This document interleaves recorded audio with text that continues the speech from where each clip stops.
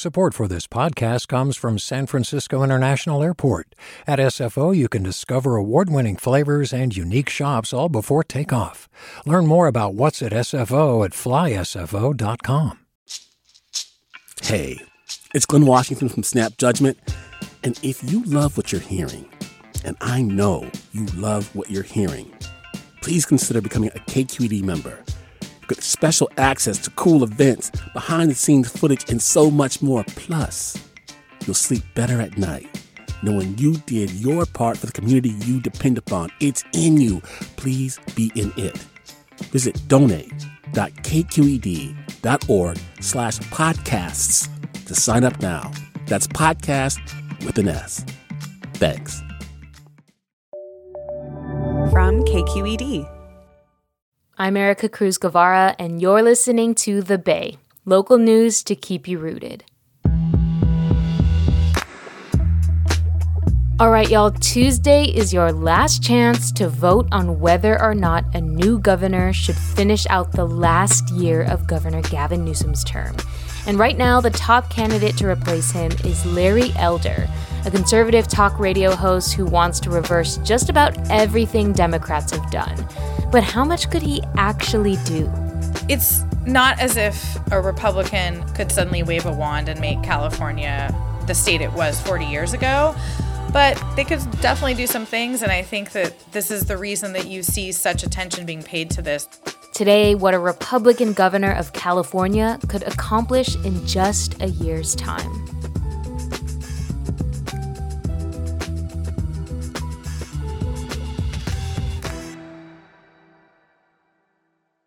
Hi, I'm Sasha Khokha, host of the California Report magazine. Every week, we bring you stories about what connects us in the giant, diverse Golden State.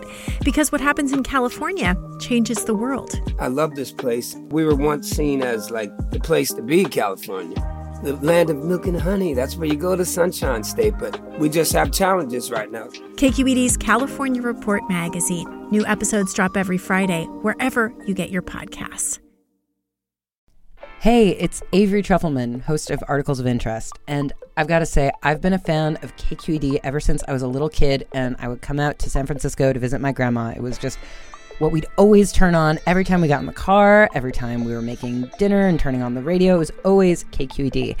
And then over the years, I've become a massive fan of KQED podcasts because this is local reporting at its best. These are answers to questions you've always wanted to know, interviews with exciting, unusual voices, necessary journalism, all told with love and care and artistry. And did you know that a majority of KQED's funding actually comes from members? It's just people like you and me supporting the programs they love, while also getting access to cool events, behind-the-scenes footage, and so much more. If you want to sign up and be a part of this amazing community, visit donate.kqed.org/podcasts to become a member today. That's podcasts with an S. Thank you for listening, and thank you for your support. Okay, my first question for you, Marisa. How big of a change would that be for California if Larry Elder wins? How big of a change was it when Trump took over from Obama? Marisa Lagos is a political correspondent for KQED and host of the Political Breakdown podcast. I think there's a lot of similarities there, right? He's an outsider. He's kind of made a name saying outrageous things. I think a lot of the people who support him like the fact that he says outrageous things. And he is a staunch, he calls himself libertarian conservative. We would be going from arguably one of the most progressive governors we've ever had to one of the most conservative. And when would a new governor take office? How long would they serve at minimum to carry out their agenda?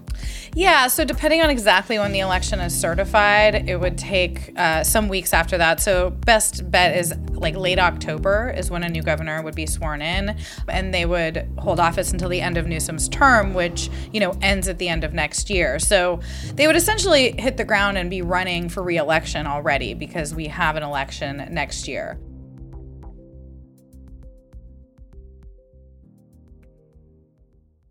When people run for office, they make all kinds of promises on the campaign trail, and a lot of times they don't really actually deliver on them. So how seriously should we actually take what these candidates are saying, including Larry Elder?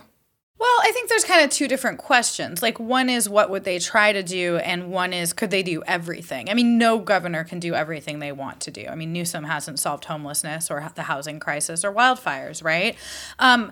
So I think that, it's not to say that if Larry Elder were governor, we would suddenly have a $0 minimum wage and women wouldn't have protections in the workforce. But there are certainly just an array of things that a governor has power over, both bureaucratic, legislative, appointment-wise, executive orders. It's a hard question to answer, but it certainly, I would say not everything, but not nothing either. So one big tool a governor has is the executive order. Governor Newsom has used them on all kinds of issues, especially when it comes to the pandemic. What actions from the governor around COVID are under threat if he loses the recall election and is replaced by a Republican? Almost all of what we might think of as California's COVID-19 response was put into motion by executive action.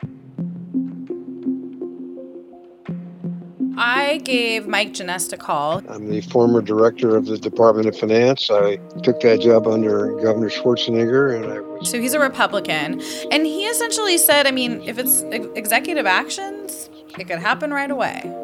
You could immediately get rid of all the COVID mandates, at least the ones at the state level. Any emergency or executive action that this governor has taken could be undone on day one of the new governor. Everything from vaccine requirements for healthcare workers to vaccine and testing requirements for teachers, down to questions of, if you live in a county where they haven't gone further, it seems pretty likely that anything a new governor would do to roll back what Newsom has done would immediately impact you.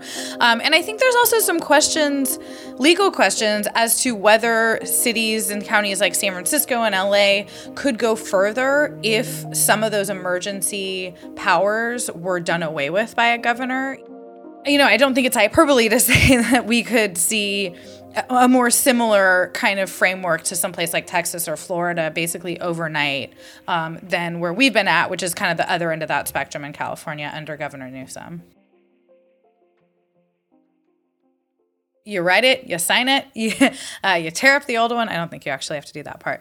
But it's pretty simple. And, there's a reason we have systems of government, branches of government, right? And certainly some of this stuff could be challenged in court, or the legislature could try to override the governor. But when it comes to the kind of bulk of our COVID-19 response here in California, most of that has really happened under the governor's authority, not as a sort of co-equal branches of government coming together and coming to a decision and putting it into writing and legislation.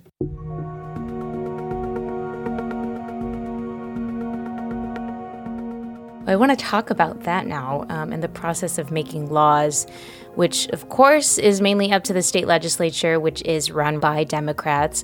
But the governor has the power to sign or veto bills that get passed. How much power would a Republican governor have over the agenda of a Democratic state legislature? So that's a really interesting question, because we've never had a situation like this, at least not in my lifetime, where one party had a supermajority of the legislature. So you can't look back to Schwarzenegger, for example, and say, well, he was a Republican with a Democratic legislature. Yeah, he was, but they didn't have the numbers to override a veto. So I think, though, that once you get into the nitty-gritty, this could get more complicated. It does take 2/3 to override a veto. And so if Democrats wanted to just completely stymie anything that a new governor did, they would all have to stick together all the time. And, that could be challenging. We've seen this on most of the hot-button issues, right? Climate change legislation, anything to do with labor and business and workers' rights, COVID-19 response to some extent, police reform, certainly criminal justice reform. You already see schisms within this Democratic legislature on those issues, because, it probably looks very different if you're a Democrat representing a rural area outside Fresno than somebody representing an urban area like San Francisco or even LA. So I think a lot of the more ambitious things that especially progressives would be hoping to get done in the final year of Newsom's, or some people might hope is his first term, could be absolutely curbed. And there probably wouldn't be a good reason to take up some of those fights, because you would risk sort of the political downside of splitting your base and your party, when you would want to be spending a lot of time kind of just fighting against the agenda of somebody who a lot of Democrats would characterize as extreme. And there's also, of course, the state budget, where billions of dollars are at stake every year. How does that process work, and how might it be affected with a Republican governor and a Democratic legislature? Yeah, so folks I talk to in administrations from both parties think that the biggest thing that's likely to happen is a stalemate. The way the budget works is that every fall, basically around the time a new governor could be getting sworn in, they are meeting with their Department of Finance to shape this huge policy document that, proposes to the legislature how to spend the tens of billions of dollars that make up our budget every year. And they have to propose that officially in January. They have to revise it by May when they have a better sense of revenues. And the legislature is supposed to pass it by June, and it goes into effect in July. We had a year where the budget under Schwarzenegger didn't get done until the fall, and the state had to go so far as to issue IOUs to vendors. We just ran out of cash because it hadn't been allocated. I think that that's not an unlikely scenario if you had someone like Larry Elder coming head-to-head with a Democratic legislature that would likely disagree with a lot of the things that he would want to put forward. And I think that it's pretty likely that they would be spending a lot of time pushing back on that and potentially just saying, we're not going to pass anything like this because, we don't think you'll be around that long.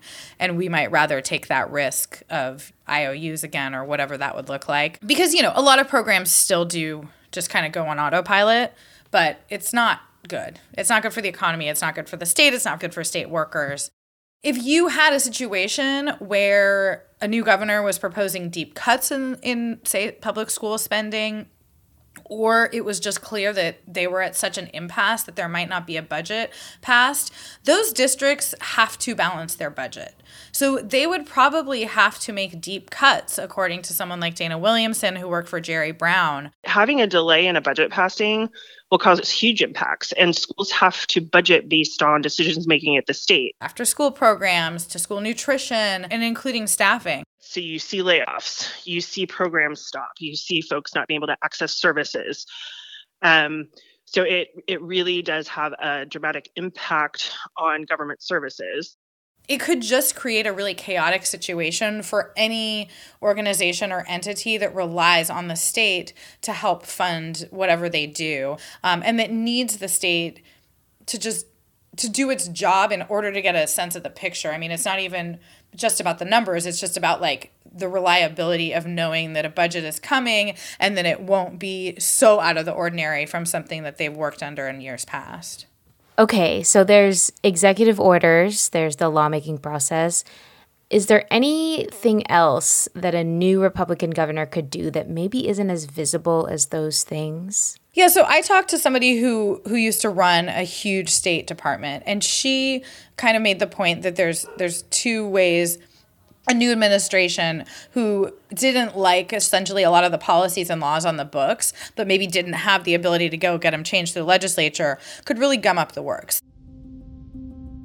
One is to appoint incompetent people who just don't understand the way things work. And she said, that this is an area where you can make $1 billion mistake because these are multi-billion-dollar agencies. I also talked to folks about just how if you do understand how these agencies work, that you can essentially stop most things through simply withholding approval. So in the past couple years, California's moved to expand its Medi-Cal coverage, which is essentially public health insurance for low-income people, to undocumented immigrants. They started with children, and then they moved to young adults. And in this year's budget that the governor signed, they expanded that to folks over the age of 65 who are undocumented. So those laws are in statute. They are the law of the land. However, they still require a ton of bureaucracy to kind of put into action. And so folks I talk to who have worked in government say that a new governor could absolutely, either through not doing some things or actively preventing some things from happening, essentially undercut those laws and make it so difficult to fund those programs that they would essentially not be working anymore. Another potential pitfall that was brought up to me is this idea of brain drain. My colleague Scott Schaefer actually worked on this issue with me, and he talked to Daniel Zingali. In addition to being Maria's chief of staff, I served as his senior advisor. So I actually became part of Schwarzenegger's inner circle as well. He's actually worked under, I think, 3 or 4 Republican and Democratic governors. So he's seen government through a lot of angles. A lot of people work in in an agency like healthcare services because they believe in the mission of it. And if somebody comes in and really undercuts a lot of the stuff that they've been working on, or just tries to kind of prevent them from doing their jobs, that you could see a mass exodus. I think many of the current people are just hanging on out of dedication to fighting the pandemic. If they felt like a new leader came in and didn't have that as a priority, you'll probably have some exodus. And it could lead to us losing people who, will not be cheap to replace. A lot of these people have worked in government for decades and have all that institutional knowledge. And it would be a really big loss for the state, Daniel Zingali and others believe. So, Marisa, we just talked about some of the tangible things that a new governor could do in a year, but there's also just the very basic fact that the very Democratic state of California could have a Republican Trump-supporting governor. How would that affect the rest of the country, even if they just served for 1 year? I think that both parties are looking at this as looking at this as an on-ramp into 22 and the battles we're going to see in the midterms around Congress and kind of Joe Biden's agenda. But it was really important to me to come home today to stand and speak in support of my dear friend, my long-standing friend, a great California leader, a great American leader, Governor Gavin Newsom. I was at an event, with Kamala Harris this week campaigning alongside Newsom, and she made very clear that she sees this as sort of a national referendum. What's happening in Texas, what's happening in Georgia, what's happening around our country with these policies that are about attacking women's rights, reproductive rights, voting rights, workers' rights. So I think that, there's a real fear among Democrats that the reverberations of Newsom losing would be huge and would really kind of undercut some of the enthusiasm we've seen Democrats have in recent years.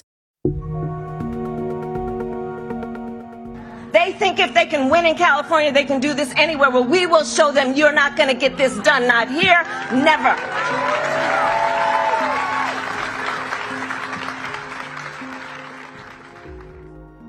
When we think about the national balance of power, obviously we have a 50-50 split in the Senate. And if Newsom were to get booted out and we had a new governor and God forbid something were to happen to Dianne Feinstein, our senior senator, before the end of her term, Larry Elder's promised that he would appoint a Republican to that seat, and that would actually flip the balance of power in the U.S. Senate.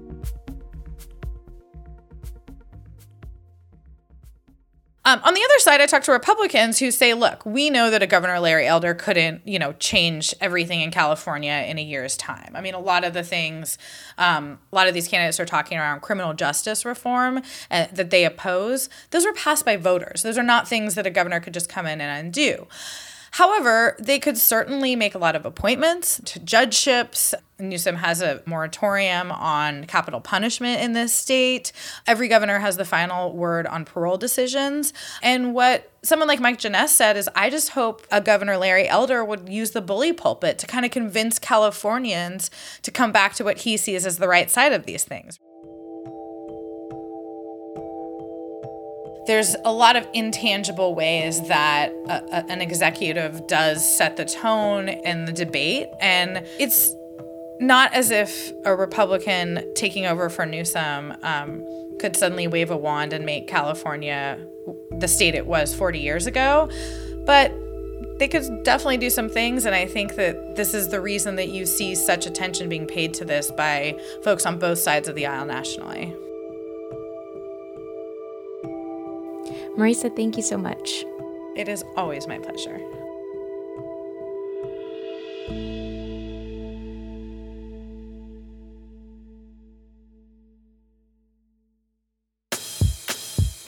The last day to vote is Tuesday, September 14. You can vote by mailing in your ballot or by voting in person. Sites are open statewide from 7 a.m. to 8 p.m. For more coverage on the recall election, including info on the voting process, go to kqed.org/recall. Marisa Lagos is a political correspondent for KQED and host of the Political Breakdown podcast. This episode of The Bay was produced and cut by our editor, Alan Montecillo. It was scored and produced by Christopher Beal. Our podcast leadership team includes Erica Aguilar, Jessica Placzek, Vinnie Tong, Ethan Tobin-Lindsay, and Holly Kernan. And I'm Erica Cruz Guevara. That's it for me. Our editor, Alan Montecillo, and I will be taking turns in the host chair for the next couple of months. I will catch you from the producer's chair. Till then, peace.